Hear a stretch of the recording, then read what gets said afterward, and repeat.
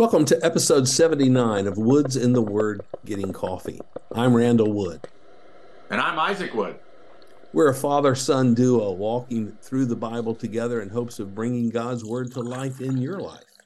Pour a cup of coffee and join us.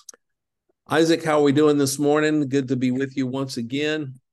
It's beginning to look a lot like Christmas. It is. We're green and red today. Yes. More to you with a nice cup of coffee here. We should get Christmas mugs, I guess, but it's too late for today. All right, we'll have those for next time. We'll be ready. Absolutely. Well, it is Christmas, and Christmas is about Jesus, obviously, and we're going to spend a few weeks here before Christmas thinking about the names of Jesus. Isaiah prophesied 700 years before Jesus was born that the Messiah would come, that a child would be born to us, and his name would be called Wonderful Counselor, Mighty God, Everlasting Father, Prince of Peace. So I thought maybe we could just take those four terms and think about them over the next 4 weeks, getting us ready for Christmas. How does that sound? Sounds like a great plan to me, so let's do it. All right. So Isaiah talks a lot about the counsel of God. If you just look up the word counsel in the ESV, you realize Isaiah mentioned that word more times than anyone else in all the Bible. It was a focus of his. Now, sometimes he's talking about our man-made counsel of trying to figure out how to get around God and how to come up with our own plan. And he talks about the disaster that is. But more than not, he is talking about the counsel of God. And one place where that's mentioned is in Isaiah 46, verses 8 through 11, where Isaiah is God is speaking through Isaiah. And so God says, remember this and stand firm. Recall it to mind, you transgressors. Remember the former things of old, for I am God and there is no other. I am God, there is none like me, declaring the end from the beginning and from ancient times, things not yet done, saying, my counsel shall stand and I will accomplish all my purpose, calling a bird of prey from the east, the man of my counsel from a far country. I have spoken and I will bring it to pass. I have purposed and I will do it. God is legitimizing in their minds his counsel and the importance of listening to him because he is God and there is no other. So maybe he's the counselor we should listen to. Absolutely. And I think before we get too far into this name of Jesus, we're going to spend a lot of time, as you just kind of teed up, talking about counsel and that word counselor and what it means for Jesus to be a wonderful counselor. I don't want us to forget that first word, the wonderful. As we go through this, study, looking at the names of Jesus that Isaiah specifically calls out here, that those adjectives, is that an adjective? Yep. Those adjectives are so important and they're purposeful. That Yes. As we think about the counsel that Jesus brings to us, to not forget that it's wonderful. That it is full of wonder, that we should be in awe of the counsel that he has for us. So wanted to kind of call that out as we got started here, but then that brings us to that next word, that word counselor, right? One who gives counsel is my definition of counselor. I didn't look up what Webster's is, but it sounds pretty good. One who gives counsel. As you just read there in Isaiah, God talking that his is the ultimate counsel. But what is counsel?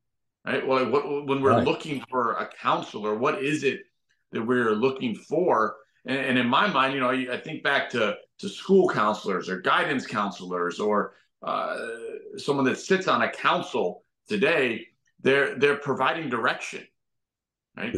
You're looking for someone to help you determine the direction that you should go, the steps that you should take to get to where you want to go. And so Jesus fulfilling God's counsel, being the one that provides this counsel that God tells us about in Isaiah 46, that counsel is direction for us. It's steps that we should take to get to where he wants us to go. His counsel helps us accomplish his purpose in our lives. And that the fact that it is wonderful not only applies to it's wonderfully accurate and wonderfully pure counsel, but that purpose that he has us going to is wonderful as well. And so as we go through and kind of walk through what is this counsel that Jesus brings to us, to always remember, why is it that you're going to a counselor? And it's to receive direction for where you should go in your life. And that's very much what he provides to us. Well, absolutely. And let's think about that. So that requires us to walk through the Gospels and think about the wonderful counsel that Jesus provided, because this child that Isaiah mentions that would be born to us, he grew up to be a man. He grew up to be a teacher. He was God in the flesh, and he had a lot to say to us. And so I thought about really 5 truths that he communicates to us that helps with purpose and mission. And the first of those is that the mission is crystal clear. When Jesus spoke and when Jesus lived and worked and walked among us, it was very clear that he was on a mission, and it was clear what the mission was. And he stated it succinctly in Luke 19 in his encounter with Zacchaeus, when he said that the Son of Man has come to seek and to save that which is lost. And so clearly he's on a rescue mission. Now, this was a different kind of mission than the Jews were looking for. When Isaiah mentioned, they were thinking of a conquering king who would deliver them from oppression once again, and establish a rule and kingdom that would be where they would be the favored citizens. And but Jesus made it clear that he was on a different kind of a mission.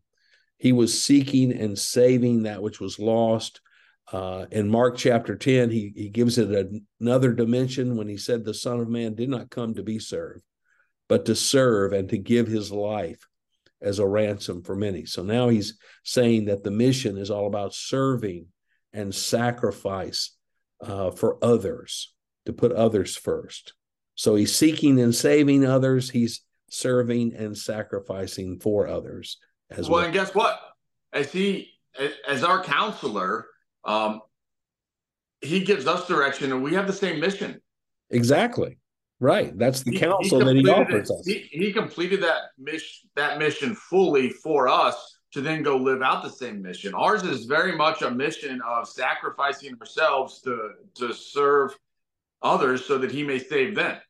Right. Exactly. And so it's Jesus' mission flows through us. And so as you're looking for direction on, where you should go and the things that you should do, this is very much this mission of Jesus. It's very much the backdrop of the counsel that he gives us, that he is looking for us to sacrifice ourselves. Paul tells us in Romans that that's the ultimate form of worship, is that we give up our lives as living sacrifices. There you go. Exactly. For him.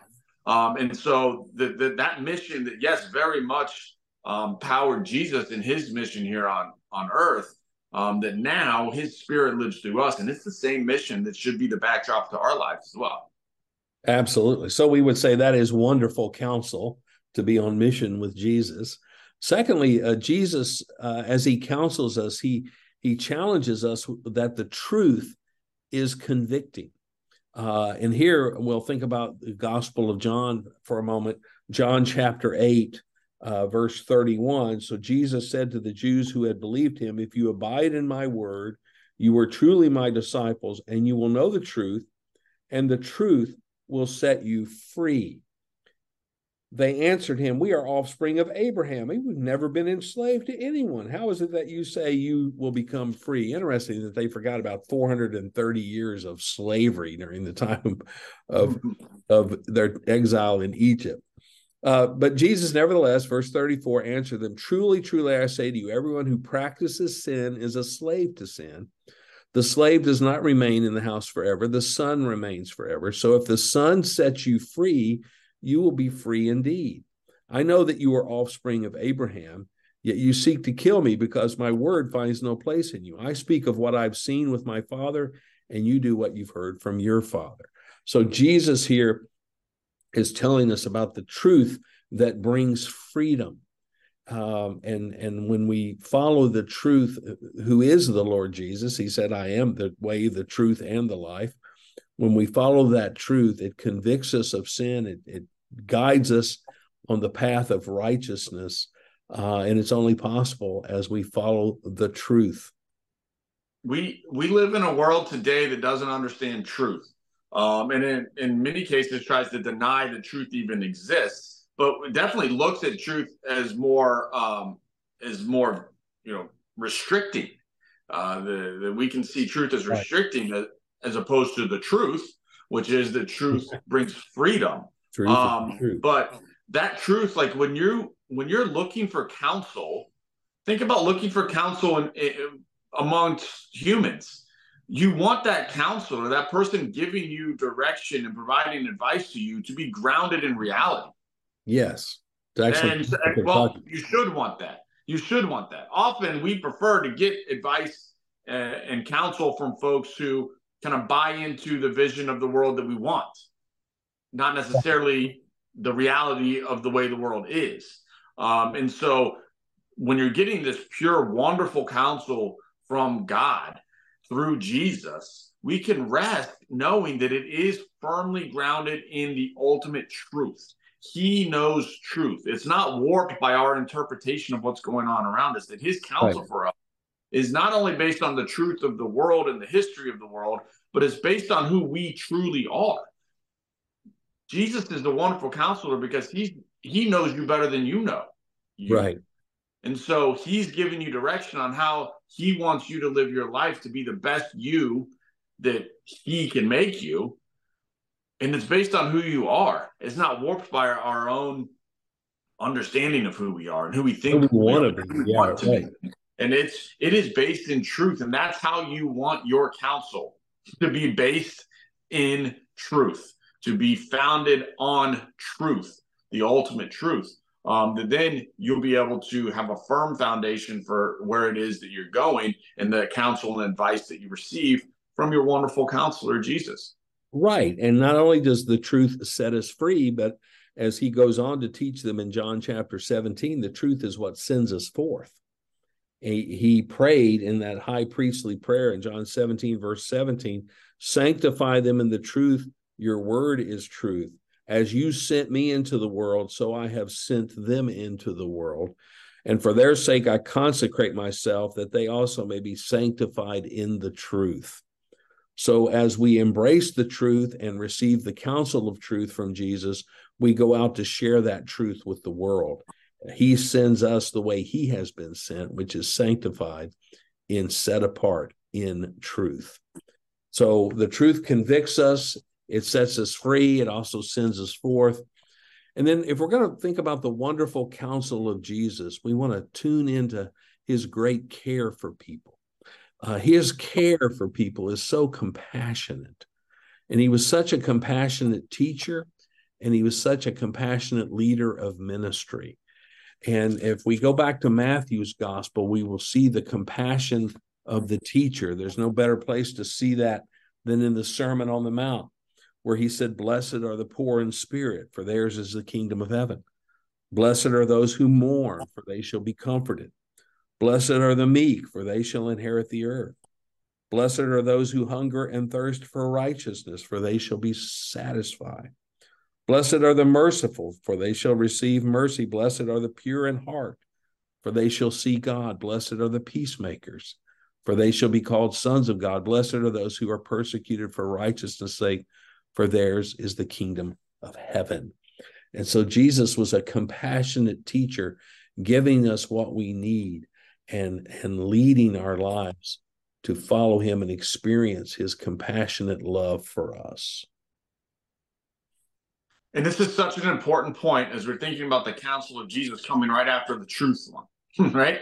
Because oftentimes we drop truth bombs that are not compassionate in nature. And so it's so important to have this compassion or this grace that comes along with the truth. And Jesus perfectly executes that in the way that he provides counsel to us. And not only is it based on the truth of who we are, the truth of the world that we're in, but there is compassion there. And we struggle to marry those two things together, but Jesus does not struggle to marry his truth with his compassion, that he is gentle and lowly in spirit, and his yoke is light. That when we allow him to come alongside us and we live our life alongside him, there's a compassion from him to us, that when he's providing counsel to us, when he's providing direction to you and to me on how he desires us to live our lives, there's compassion there, that what he wants us to do, though it will be hard and difficult, very much so, it is in our best interest. Right. That he asks us to do things for our good. And we see that executed even in Jesus' own life, when he was receiving the counsel of God in his own life to go to the cross for us. He pleaded with God, if there's any other way, do it. Right. Do it a different way. God's answer to Jesus was, no, this is the way. You have to die, but you will be raised again, and then you will get the glory of the resurrection and be seated at the right hand of God. That dying on the cross not only was the best thing for us, but that was the best thing for Jesus. Exactly. To die on the cross. And so there's a compassion that carries us even through the hard times of life, that Jesus is counseling us to go through those difficult times, knowing that he has good in store for us and trusting that in him. Absolutely, because he is a wonderful counselor. And not only did he teach with compassion, but he also was very practical in ministry with compassion. I love the end of Matthew chapter 9, as once again, Jesus is going out through all the cities and villages, it says in verse 35, teaching in their synagogues and proclaiming the gospel of the kingdom. So he was doing that teaching, but also with great compassion. It says he was healing every disease and every affliction. And then when he saw the crowds, he had compassion on them because they were harassed and helpless like sheep without a shepherd. So he recognized our great need. He saw our condition and he cared deeply about it, so that he did something about it. He healed, he taught, but he was out among people. You can't show compassion in a room by yourself somewhere. You've got to be out among people. And Jesus models compassionate ministry for us. And so we want to receive his counsel to care compassionately for the hurting people that are all around us. And then from there, we see that the call is compelling. His counsel to us is a call to serve him, to follow him, and to care for others. And in this passage in Matthew 9, the call that he has for us here, when he sees how hopeless and helpless people are and that they need compassionate care, he calls his disciples to pray. He says, the harvest is plentiful, but the laborers are few. You'd think the next words out of his mouth would be, so get to work, because we don't have enough. But instead he says, therefore pray earnestly to the Lord of the harvest to send out laborers into his harvest. We don't want anyone out there who's not been sent by the Lord. They don't know why they're there. But you pray that the Lord would send out more laborers into his harvest, and don't be surprised if you happen to be the answer to that prayer. But step one is to pray. And then step two, and just you turn the page in your Bible, you get to Matthew chapter 11, and this is where Jesus says, come to him. The call that he issues to us as a wonderful counsel is, you first come to me, all you who labor and are heavy laden, and I will give you rest. Take my yoke upon you and learn from me, for I am gentle and lowly in heart, and you will find rest for your souls. So he wants to care for our souls. He wants us to come to him and get healthy and whole ourselves so that he can then send us out. So he calls us to pray, and then he calls us to come to him. And then he says, okay, now you're ready. Go for me. Go into all the world and make disciples of all the nations, baptizing them and teaching them to observe everything I've commanded you. So his call is compelling. It's first a call to pray, first a call to come to him, and then a call to go for him to the nations. That's wonderful. Well, I love that word compelling, because that's an action word. Yes. And Jesus's wonderful counsel to us is compelling, and you want your counsel to be compelling, because if you're getting counseled in a non-compelling way, then you're not going to follow that counsel. Right. Why? Why should I? Yeah. You want your direction to compel you to action, because that's what drives the change that is needed in your life. And so as Jesus is coming alongside us and providing us with his wonderful counsel, you laid it out perfectly there. It's a call to come to him, and then a call to go for him. All of that is accomplished through prayer, where we interact and be with him. And so his counsel is so wonderful for us, but it's also, when you listen to it, when you truly sit with Jesus in prayer and listen to his counsel to you, it compels you to action. If you are not compelled to action, you did not receive the counsel of God. That was something else. And so it's so wonderful, because it allows us to come alongside him in his work, in his mission, and we're involved in that. It's absolutely mind-blowing to me that the God of the universe accomplishes his will on this planet through us, through you, and through me. Right. Like, it's wonderful that we get to come alongside him and take part of that. And that's what his counsel very much brings us alongside him in his mission. And that is, no other terms, wonderful. Absolutely. And stunning, like you say, that there's not a better plan than us. Well, and then let's let's bring this all together, because as I was thinking about the wonderful counsel of Jesus, the final part of that is that the reward is certain. He wants us to know that we will be with him forever in heaven, in paradise, whatever you want to call it. This eternal life that he gives us is an absolute certainty. He said in John chapter 11, with Martha at the tomb of her brother Lazarus, he said, I am the resurrection and the life. Let me read it here so I don't misquote it. It's in John 11, 24 and 25. Jesus said to her, I am the resurrection and the life. Whoever believes in me, though he die, yet shall he live. And everyone who lives and believes in me shall never die. Do you believe this? And so he wants her to have a certainty about understanding the life and resurrection power that he has.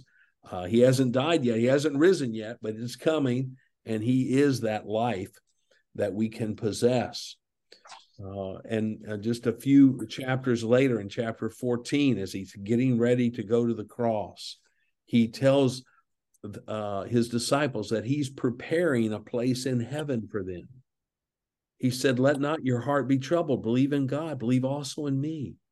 In my Father's house are many rooms. If it were not so, would I have told you that I go to prepare a place for you?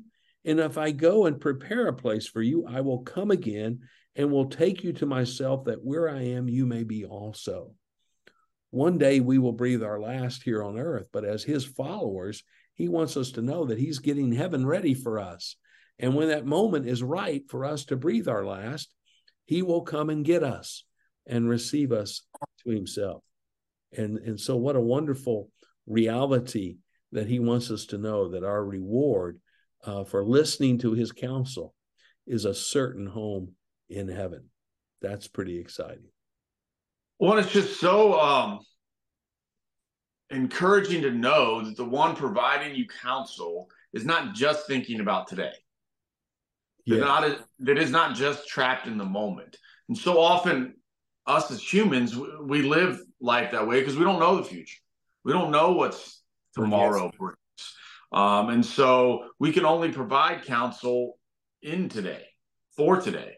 But his counsel has eternity in mind. His counsel has our growth, our development, our purpose in eternity in mind. And so when Jesus speaks to you, when Jesus is providing you direction in your life, when you come alongside him, he is providing you counsel that has eternity in mind. And I'm going to say it again, that is wonderful. That is wonderful. The most perfect and pure kind of counsel is the one that takes all of time into account, your entire life into account, and encourages you to develop and to come alongside him for all of eternity. We talk about eternal life often in the Christian church. Eternal life, for those of us that have accepted Christ, has started already. It started now. The life that we live today is a part of our eternal life with Christ. We don't have to wait until we die and go to heaven to start eternal life. It's here today. You have access to him today through your life, and he is so willing to come alongside you and provide you that counsel on how to make it through today, but not just to make it through today, but to make it through today for tomorrow, and then tomorrow after that.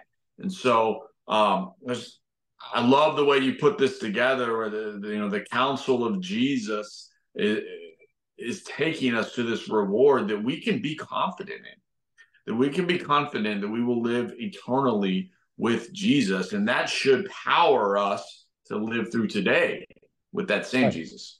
And until you know that with great confidence, the lack of assurance paralyzes you from truly living in the freedom and ministry and purpose that we've described previously.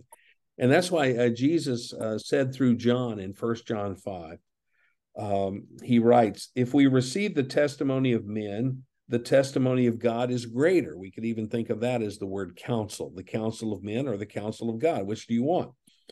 The testimony of God is greater. For this is the testimony of God, that he is born concerning his Son. Whoever believes in the Son of God has the testimony in himself. Whoever does not believe, God has made him a liar, because he has not believed in the testimony that God has borne concerning his Son. And this is the testimony that God gave us, eternal life, and this life is in his Son. Whoever has the Son has the life. Whoever does not have the Son of God does not have the life. I write these things to you who believe in the name of the Son of God, that you may know that you have eternal life.